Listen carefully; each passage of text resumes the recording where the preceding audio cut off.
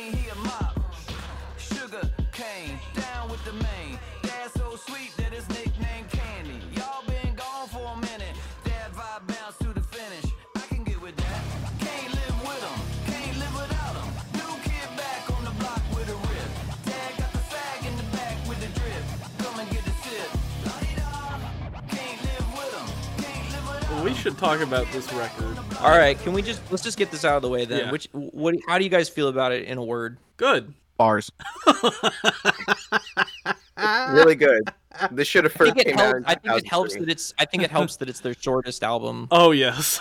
Yes. God, yes. Like I know that between I don't remember how long Gold Cobra is offhand, but I know that between Chocolate Starfish and Results May Vary, like those albums are just fucking endless. Yeah. Especially Results May Vary, which sounds like it's just never gonna end. Unquestionable Truth was mercifully short, but yeah, still sucks. My favorite length to date from Limp Bizkit. Yeah. It's just good.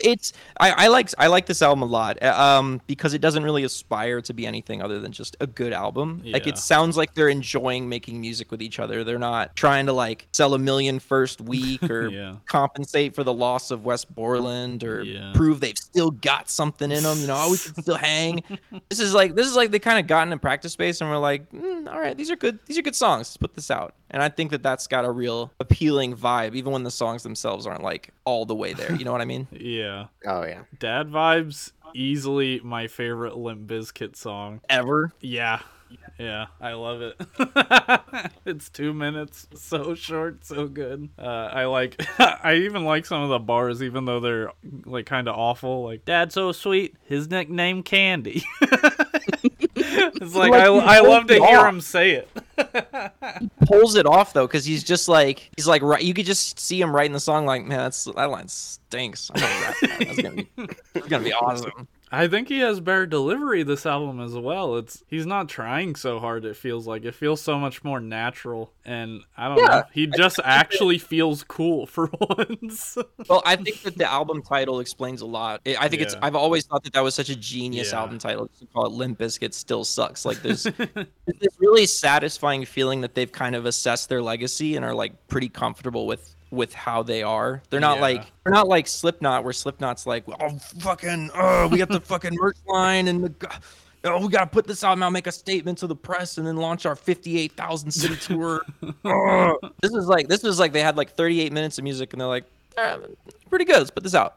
Yeah. And I think it works. Yeah. Ivy, what I want to get your take on the album, because you just said bars. That's mysterious to me for multiple reasons. It is simply the best Limp Bizkit album that we have gone over thus far. I think it's pretty accurate to say that Limp Bizkit still sucks, but I will agree there is a level of self-awareness. I won't say that carries through 100%. Oh, no. I do feel like Love the Hate was absolutely still Fred Durst, a little bit salty that people hate him, but in a way that he could at least poke fun at it. I also disagree that Dad Vibes is the best Limp Bizkit song. I think it's my third least favorite on the track.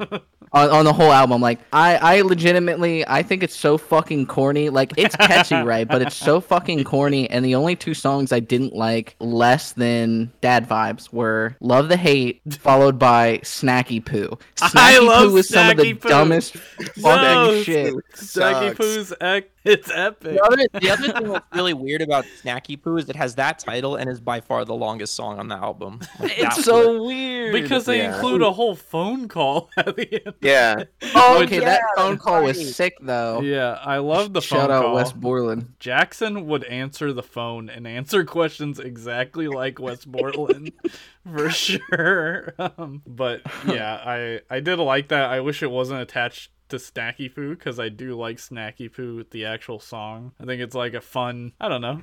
I just like his lyrics on it this time. Well, that's the idea. It's like you don't have to go. It's almost like does the album a disservice to like really belabor the point on it. You just kind of like, yeah, I like it. It's good. Yeah.